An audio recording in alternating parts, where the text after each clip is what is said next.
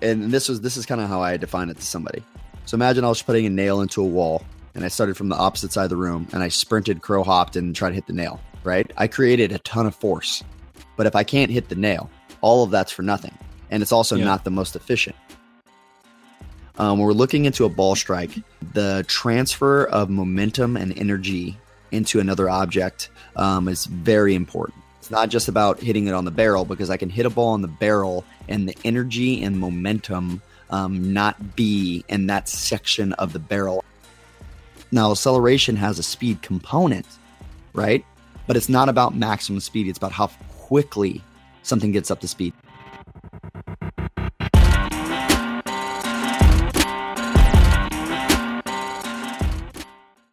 Fellas.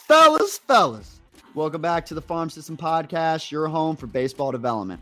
We're here for you, by you, and with you. I'm your co-host, Joey Cunha. And I'm Bo Callis. This podcast is designed for coaches, players, scouts, really anyone looking to further their development in the game of baseball. Here at the Farm System, we take pride in being lifelong learners, and we're here to be a bridge from where you are to where you're going. We'd like to welcome back our veteran listeners. We're happy to grow with you again. We'd also like to welcome our first-time listeners, the rookies. Don't worry, every vet was once a rookie. This podcast is brought to you by our partners over at YakkerTech. YakkerTech is the gold standard for measuring spin rate, velocity, trajectory, and most important, spin axis of a pitched ball. No other system captures such clarity on a moving ball. Learn more about their system at yakkertech.com. On this episode of The Farm, Unfiltered, Bo and I talk through the deceleration piece of the swing. We talk through the kinematics and how we decelerate primary movers and get the secondary mover moving with direction. Pull up a seat, grab your notepad. Here's Bo and Joe.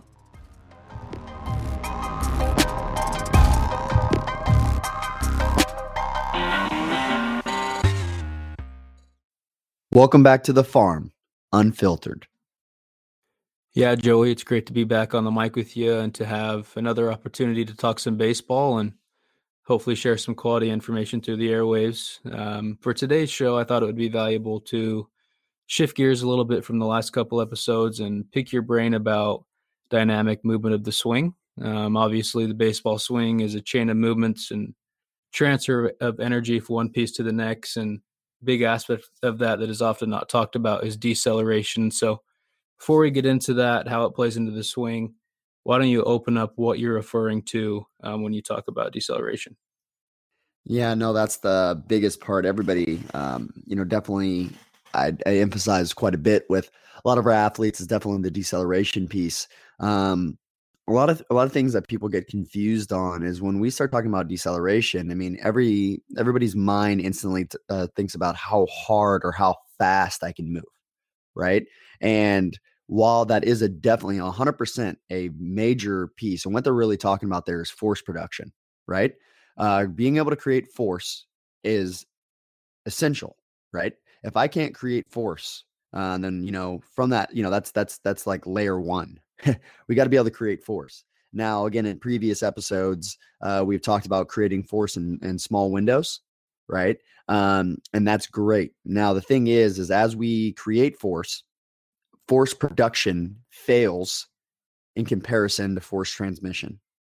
Fails horribly, right? Meaning like I can create as much force as I want, but if I can't get it into the ball, what are we doing? Right? Doesn't make any sense. So, and this is kind of how I define it to somebody. So imagine I was putting a nail into a wall, and I started from the opposite side of the room, and I sprinted, crow hopped, and tried to hit the nail, right? I created a ton of force, but if I can't hit the nail, right, all of that's for nothing. And it's also not the most efficient, right?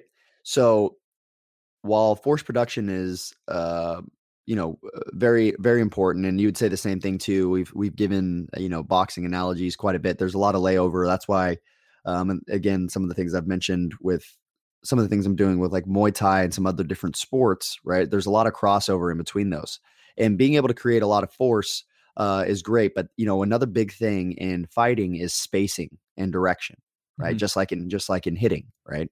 And so some bigger aspects of that is if you look into that, right, is if you can create a whole bunch of force, but because of the kinetic chain and because of where the energy is actually moving within inside of an object, doesn't matter what it is, if it's a whip or, a bat or whatever, right?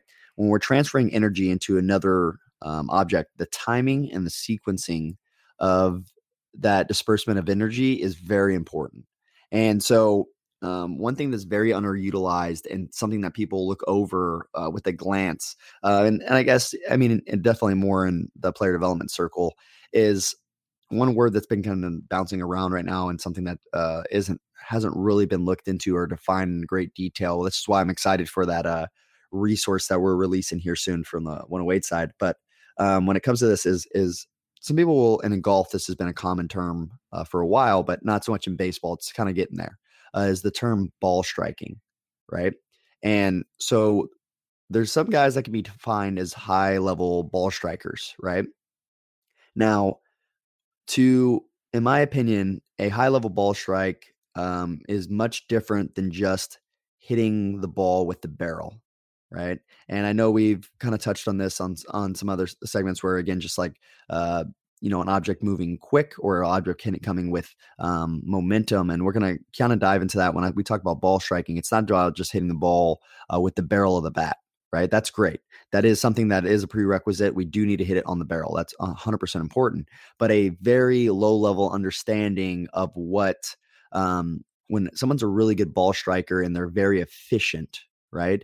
It's not about just getting the barrel on the ball, not like a Ben Revere swing, not like, Derek Jeter, even though those guys are very successful and had great careers, but they're not power hitters. Mm-hmm. Right. And the game is really changing towards that of guys that can drive balls into the gap. And yeah, and don't get me wrong, like not that those guys, ultimately failed at, a high level ball strike or an efficient ball strike.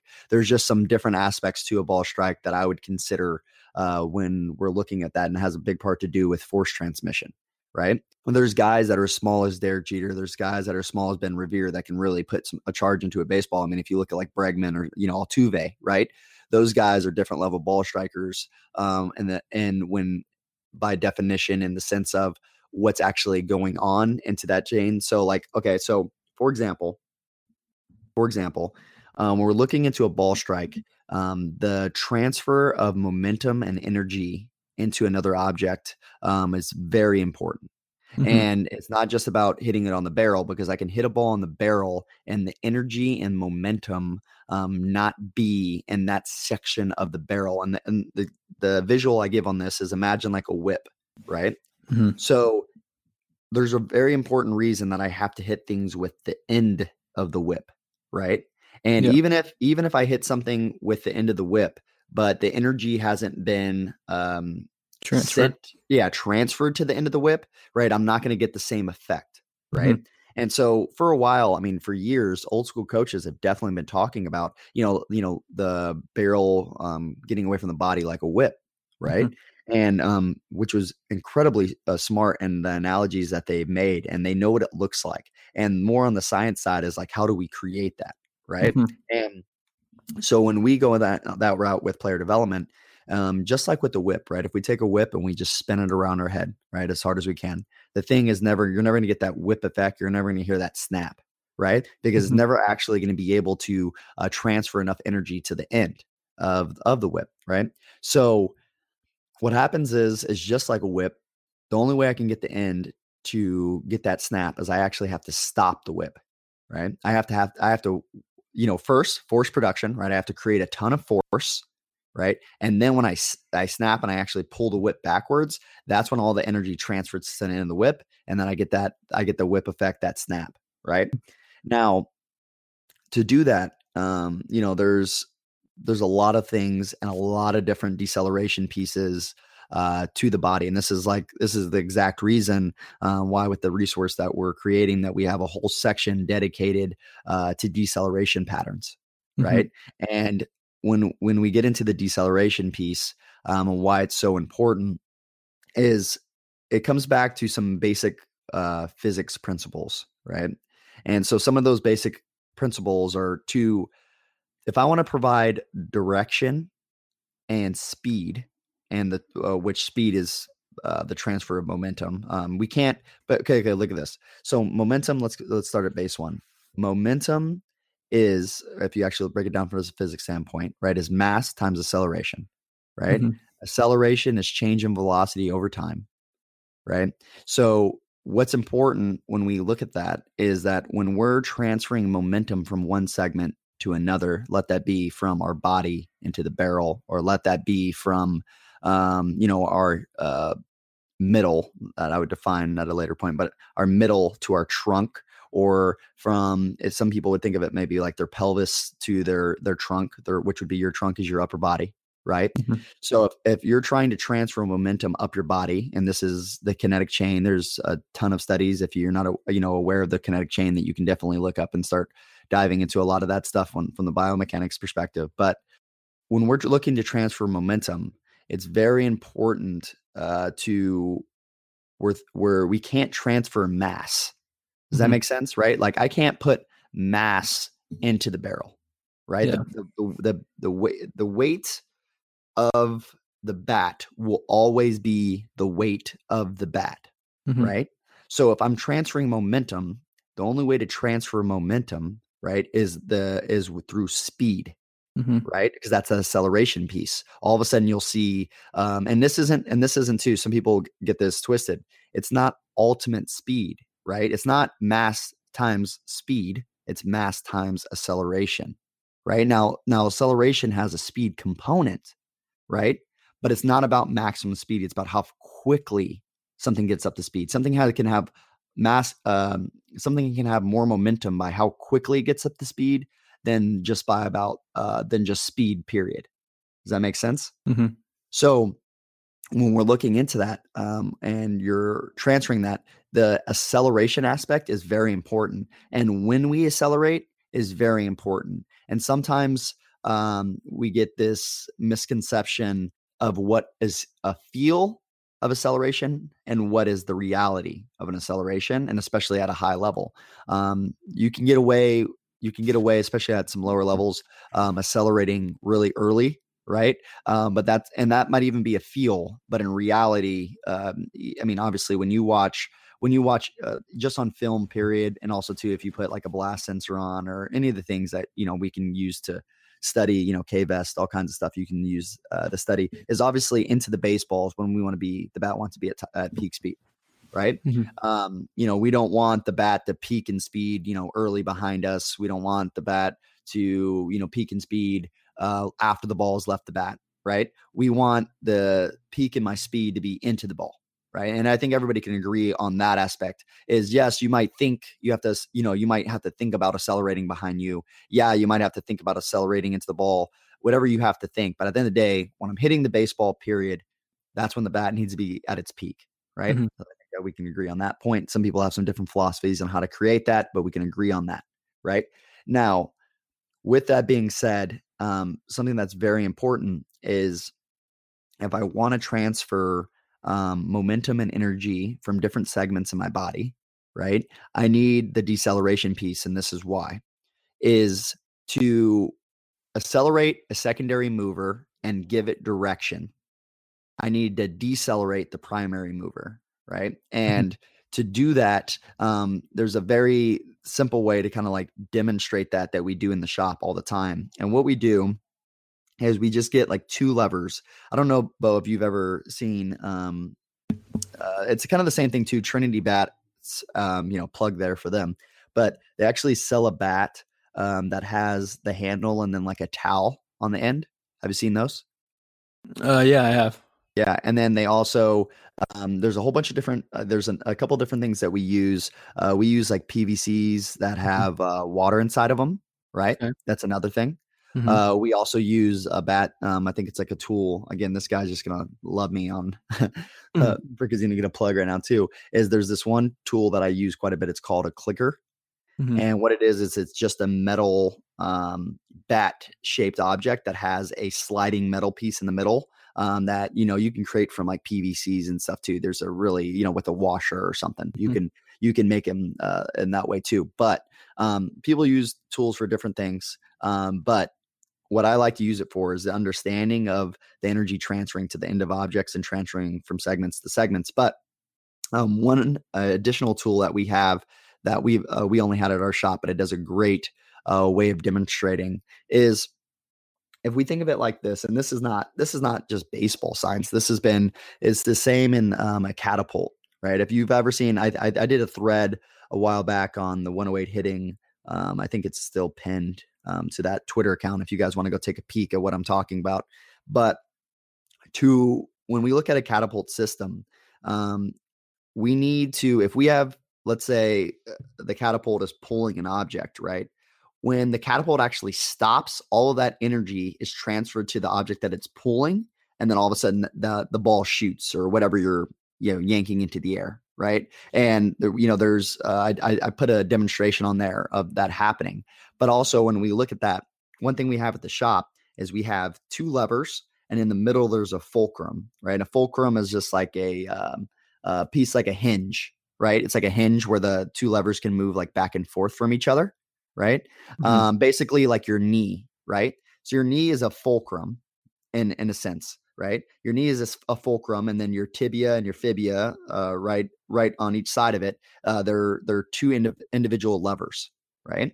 So what's happening from a lot of people is what they're trying to do is they're trying to grab the primary mover and let that be, let's say, the trunk for this demonstration, right? So let's say the trunk for this demonstration, they're trying to use their chest and they're trying to rotate it as hard as possible and just keep spinning.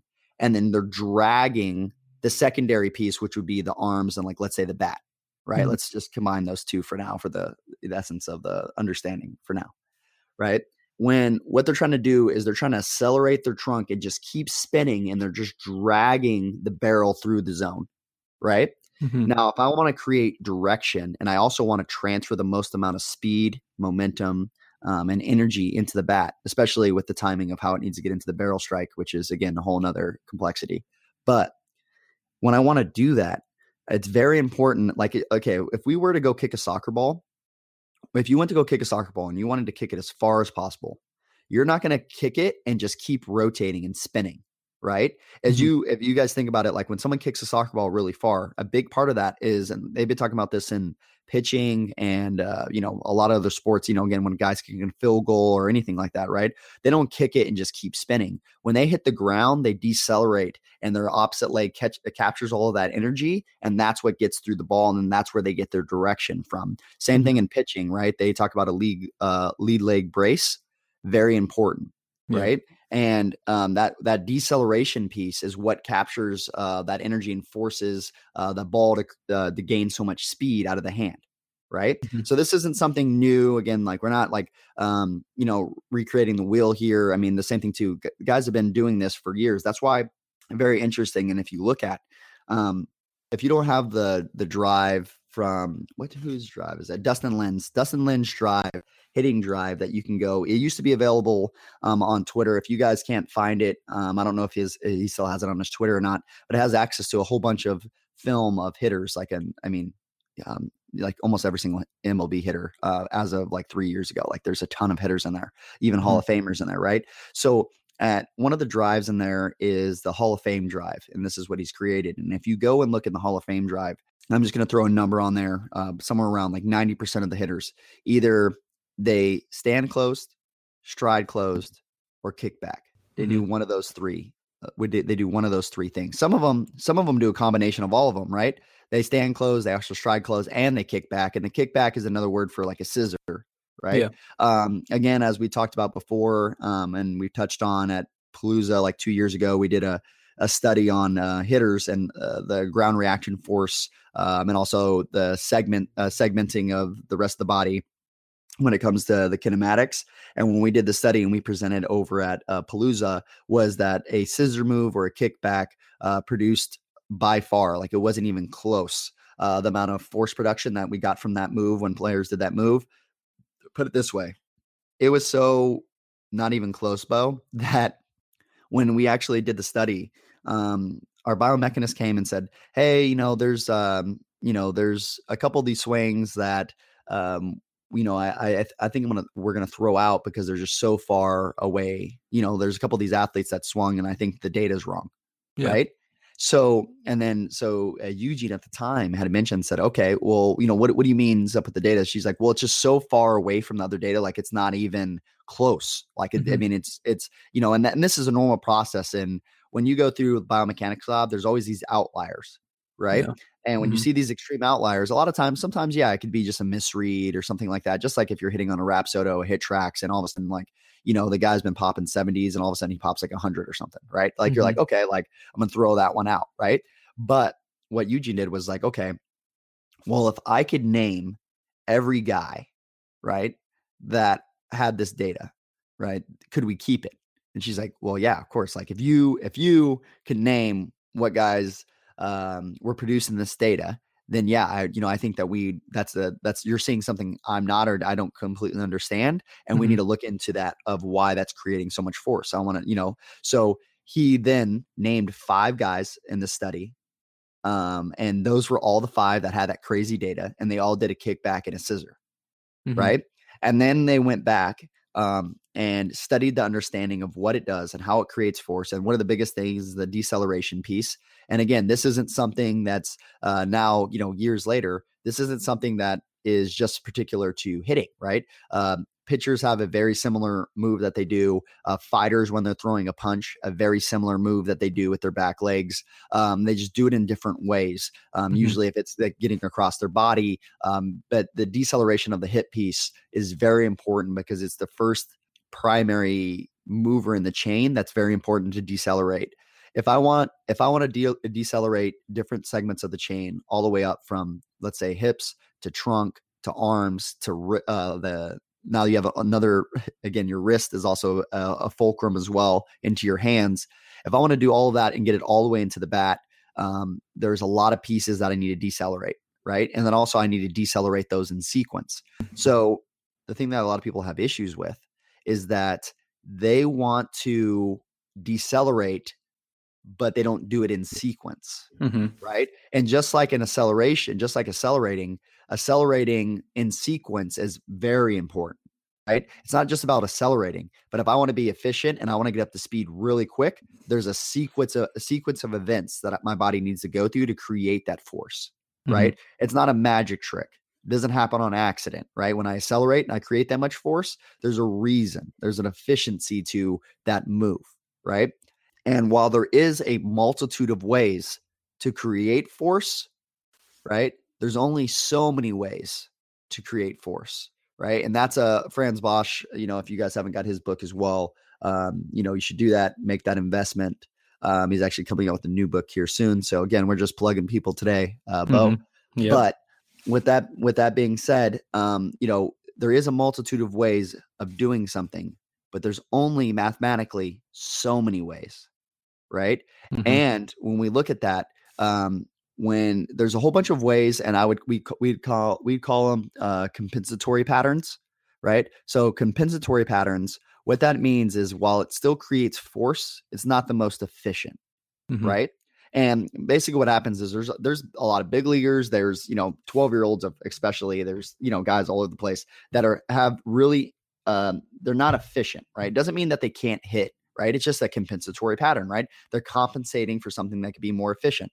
The more efficient that you are, right? The guys that can wait the longest, to have to do the least to create the most, right? Those guys, just like the time of throughout evolution, they live the longest, right? And that's another thing that's outlined in The Spinal Engine, another great book. If you that one is, when I'm talking about investments, that one's an investment, Bo. That one's not cheap.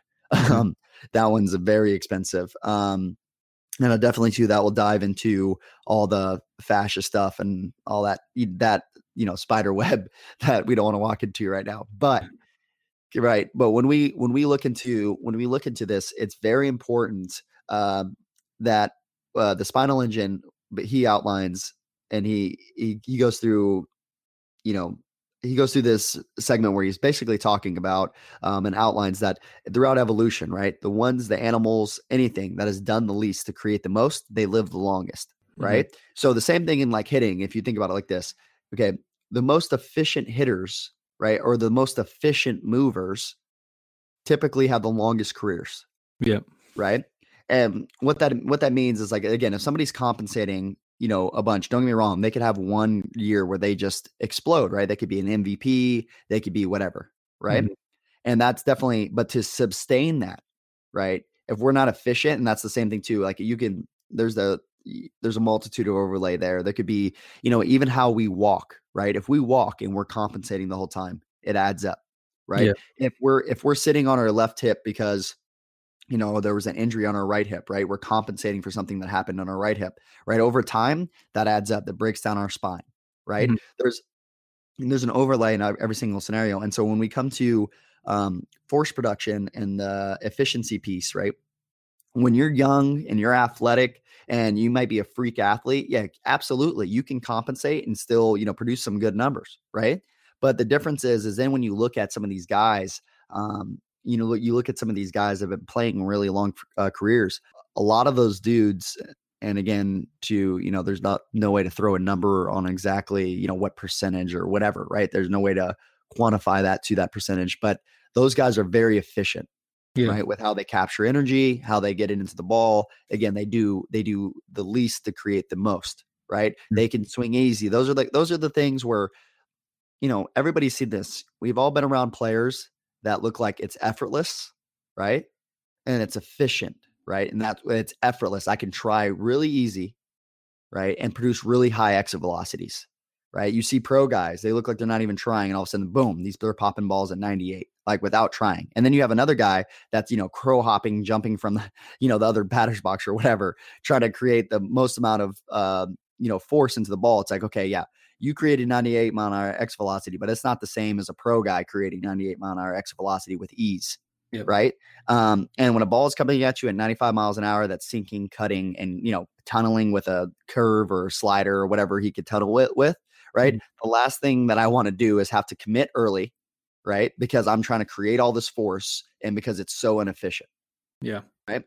And so to kind of tie that back in and dive back into where we were at before is it's very important that when we're the deceleration piece will be something that as we go forward in the game of baseball, it'll be something that is definitely emphasized even more. But everybody is and like to give kind of some ideas of what that really looks like, especially the easiest one to see. I would say the two easiest moves to see, and you'll see them a ton when you watch Major League Baseball, is the scissor. That's a deceleration move, Mhm. right? Or the kickback, right, as we call it, right? And we call it a stick, but also you can see a lot of players that do it, especially guys with two-handed finishes. They're the easiest to see. Is Mhm. again guys like Ryan Braun, guys like Mike Trout, guys like Chase Utley, right? Guys like Justin Upton, right? These guys that have these real like these two-handed finishes, and you see it's almost like they like cut their swings off. Guys will Mhm. say they look like they're almost cutting their swing off.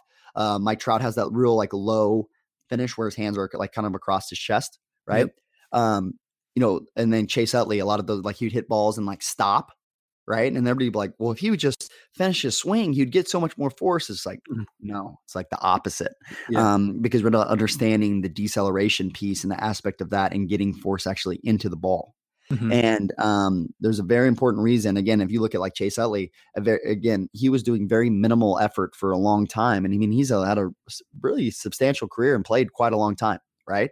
Yep. Um, again, someone that's very efficient, like Mike Trout, might be the most efficient hitter of all time to this Yeah. point, right? Mhm. And not saying that too. Obviously, we haven't thrown every hitter in a biomechanics lab, but the things that he's capable of doing and how he's utilizes his body, I think also too with this something to be mindful of. I don't think that he's aware of everything he does in the sense of, look, there's some things that he does that there's professional athletes don't understand why they do everything they do. They know what it feels like. They know what it feels like when they're hot, right? But they don't necessarily know what's going on to, again, you don't need to know how to build a car or how the car works to be able to drive it, Yeah. right? Very, very different. Mhm. And so with that, where you can get into trouble with that is, again, if you don't know why something's important to your swing, if you don't know your swing like inside and out, it's very easy. And we see with pros all the time that they can fall out. They can fall out of what was actually giving them a ton of results because they think that something's inefficient, right? Or they think something is causing them a loss in force production, right? So Yeah. if you don't have a really strong understanding of what the move does and what it does for you, you have to be very careful on what movements that you change. Yeah. Very important there. But yeah, before we move on, I know I just covered a whole bunch of stuff, Bo. But before we kind of move from there, what questions do you think I could open up for listeners in that way? Yeah, no. When I was doing a little bit of research on this, I wanted you to open this up, and you touched on it a little bit there, but it's kind of a product of the efficient movement patterns leading up to this moment. But can you train that moment of deceleration, or do you think it's just a product of the efficient movement patterns leading up to that point? Yeah, so we get that question quite a bit. It's a combination. We absolutely train deceleration. Just this is the thing is you got to think of it like this. When you go in the weight room, and you're squatting, Yeah. right? You're training acceleration and deceleration, Hmm. eccentric and concentric, right? Now, when people just say, oh, well, it's like, a lot of people are like, yeah, but when he just moves well, that just happens, right? Yes and no, right? When we got to think of it like this is the biggest one. And this is how you know, and this is what we train is when we look at, old school coaches for a while have been using the word balance, right? Hmm. But when we look at that, what is actually happening in the body that's creating balance, right? Hmm. And when you look at balance, let's think what balance is. It's equal opposite, Yeah. right? So to be able to balance a force, I need to have an opposing force that gives me equal balance, Yeah. Like a right? reciprocal movement. So yeah, so like reciprocal movement, right? So when I'm going to if I just rotated to my left as hard as I could, right? If I can't stop that rotation with an opposing rotational force, right?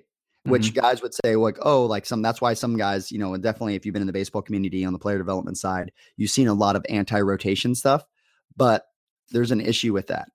The anti-rotation stuff is a great step, right? But it's not the same. It's basically like doing a like wall sit instead of actually doing a eccentric loading pattern. Basically like the down part of a squat, Hmm. right? Like you can sit against the wall and absolutely that's going to build some strength, right? And you can do it from different positions, but actually stopping rotation is very important, Yeah. right? So like you got to think of it like this. If we didn't stop our rotation and we just rotated hard to the left, we'd be like a ballerina. We just keep rotating, Yeah. keep rotating, and that's obviously not what we want, right? I want to rotate, and this is where the big debate happened years ago, Bo, is probably when you and I were growing up. There's that big, linear hitting against rotational hitting, Hmm. right? And there's obviously a ton of linear pieces to the movement, and there's a ton of rotational pieces to the movement. It's not one or the other, right? Hmm. And some guys need to think more linear, and some guys need to think more rotational, depending on their body types. And obviously, we've done an episode about that as well, right? About what things are going on and what movements match their movement profile, right? Yeah.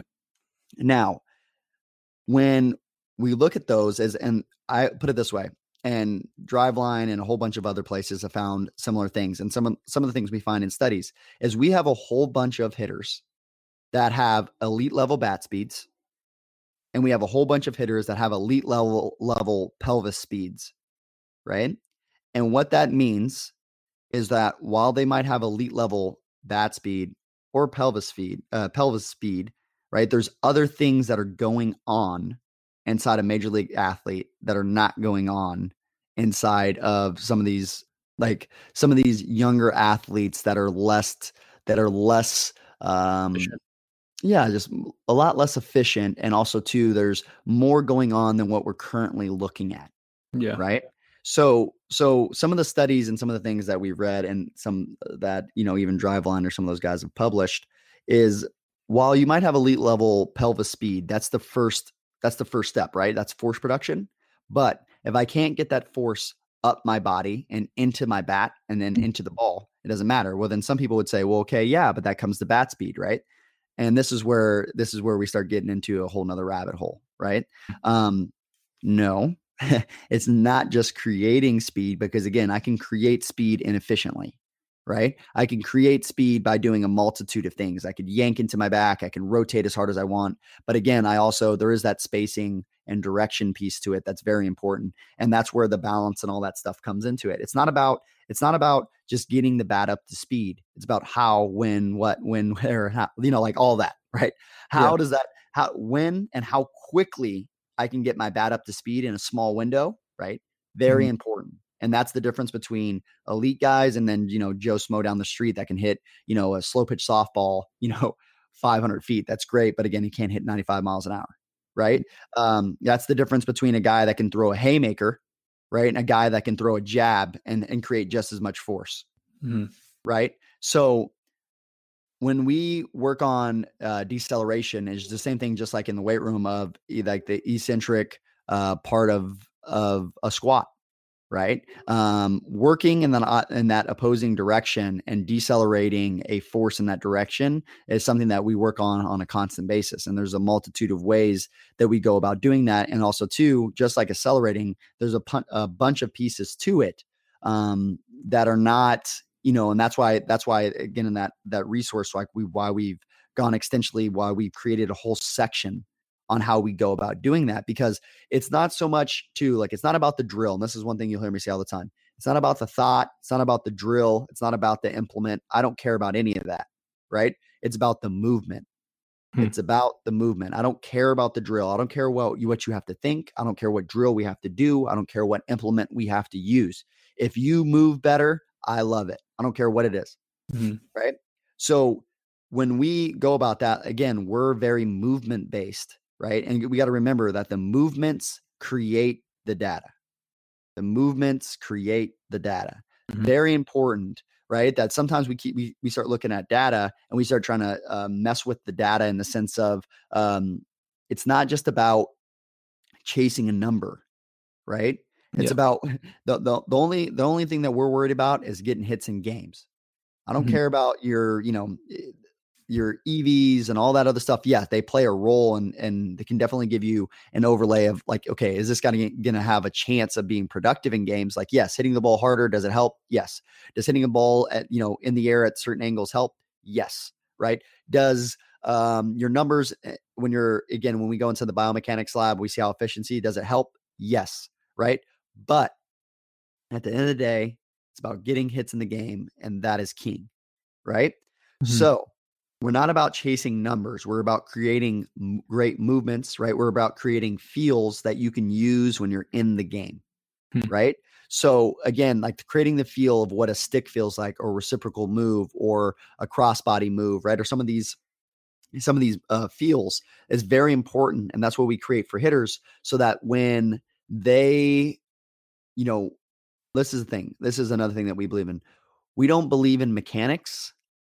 We believe in feels, Hmm. right? Because mechanics, right? Like this needs to do this, and that's like more of a coaching side, right? This needs to be here, and blah blah blah blah, and even this too. It's not. It's the flow of movement, right? And energy and momentum and all those other things, right? It's the flow that's very important. But again, a feel I can recreate because I remember what it feels like, Mhm. right? And I know when something's right, when something's wrong, when I'm off time, when I'm a little, when I'm jumping forward, when I'm in my quads. Like I know what that feels like. I know what it feels like to be in my glutes. I know what it feels like. Again, when we create those feels for our professional guys, when they go away, they have a whole bunch of feels, and then they have a whole bunch of we give them like drills that have worked for them to Mhm. get them to feel that move that they're trying to create, right? Yeah. So this is the thing, is like when we go about that, it's put it this way.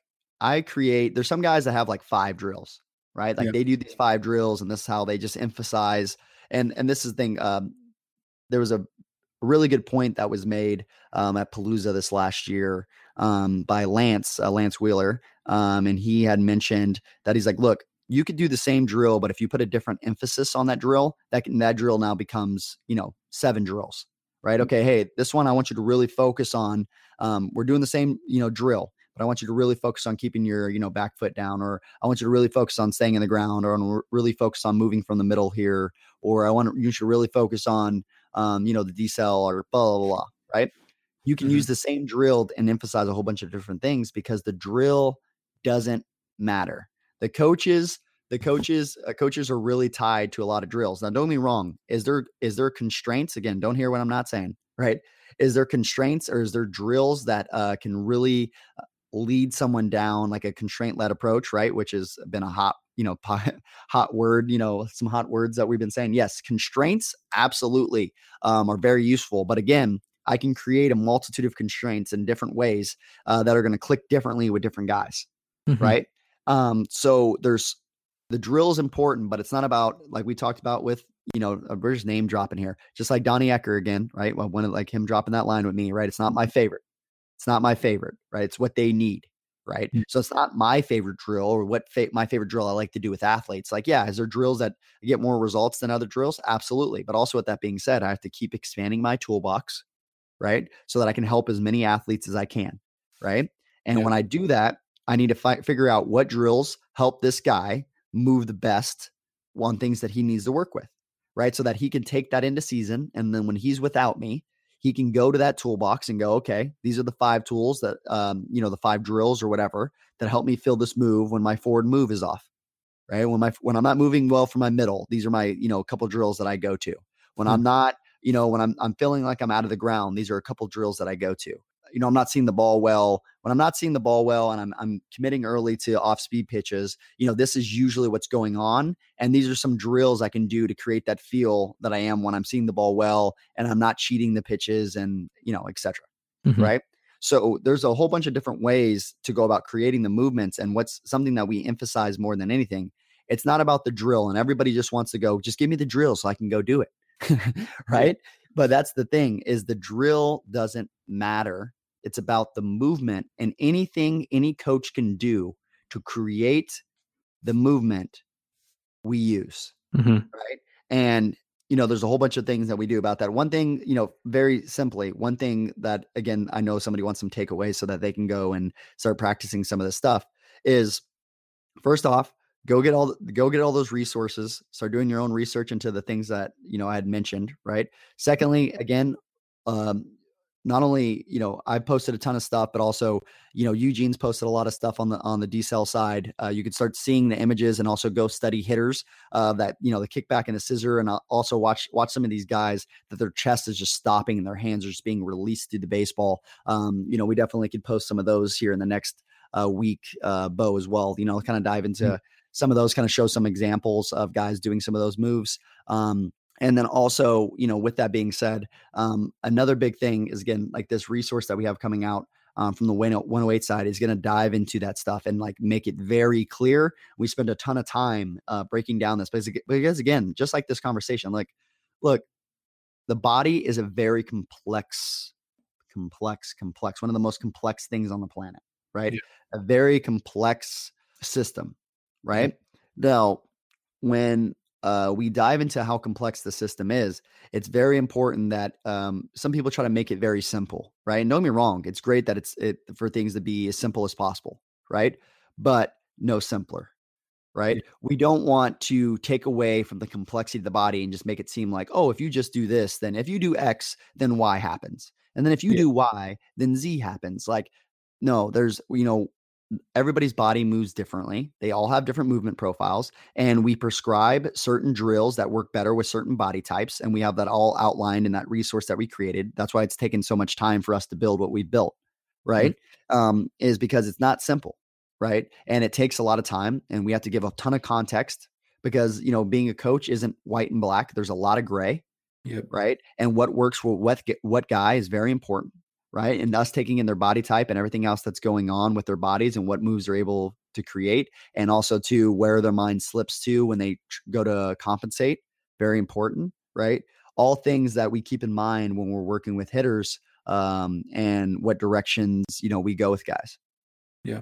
No, Joey, I think that's some great information on the subject. And I also think that opens the door for us to continue talking not only about the decel, but also just the movement patterns and, the kinematic sequence that goes into swinging in future episodes. And I also think that opens the door and challenges our listeners to, open up a rabbit hole and some doors for them to go research and to propose some questions for us, guys. I think this is an important balance between me and Joey and the listeners is we want to provide information and talk about questions that you guys have. As with the podcast, we're lifelong learners. Me and Joey don't know everything, and we'd like to, do some research and answer the questions that you guys have. So if there's anything that you guys, aren't sure about, want some more explaining, whatever that may be, make sure that you guys reach out to us, shoot us a DM, reach out to us, quote this with whatever you guys like, whatever you guys want to learn more about. And we're looking forward to opening this up in future episodes. Yeah, absolutely.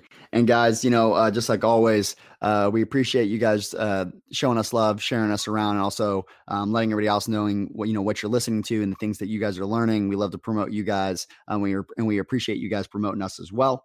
And again, we have a whole bunch of merchandise on our. I guess I say a whole bunch. We got our hat and our shirt, right, Bo? our hat and our shirt on our website. We want you guys to look like you're part of the team. We make that stuff reasonable for you guys to get your hands on. We want you guys to continue to promote us as we promote you guys. We love and appreciate you guys. And just like always, as we had mentioned, we need resources from you guys to continue to push the game forward and to help other coaches. We have that membership piece on our website that we're doing our best. It's a free resource that we have. You guys should go jump on that. Free resources, just sharing other coaches, resources that they use on a daily basis, some bigger schools on there, some things that they use, practice plans and workout routines, and also to, some, hitting and pitching and performance side, mental side. There's a whole bunch of things that we've compiled on there, and we need to continue to build that resource. So if you guys have anything that you think of be of value to other coaches, we appreciate you guys reaching out to us and sharing those so we can share them with the world. So we really appreciate you guys. And from us and our partners over at Yacker Tech. Farm System out.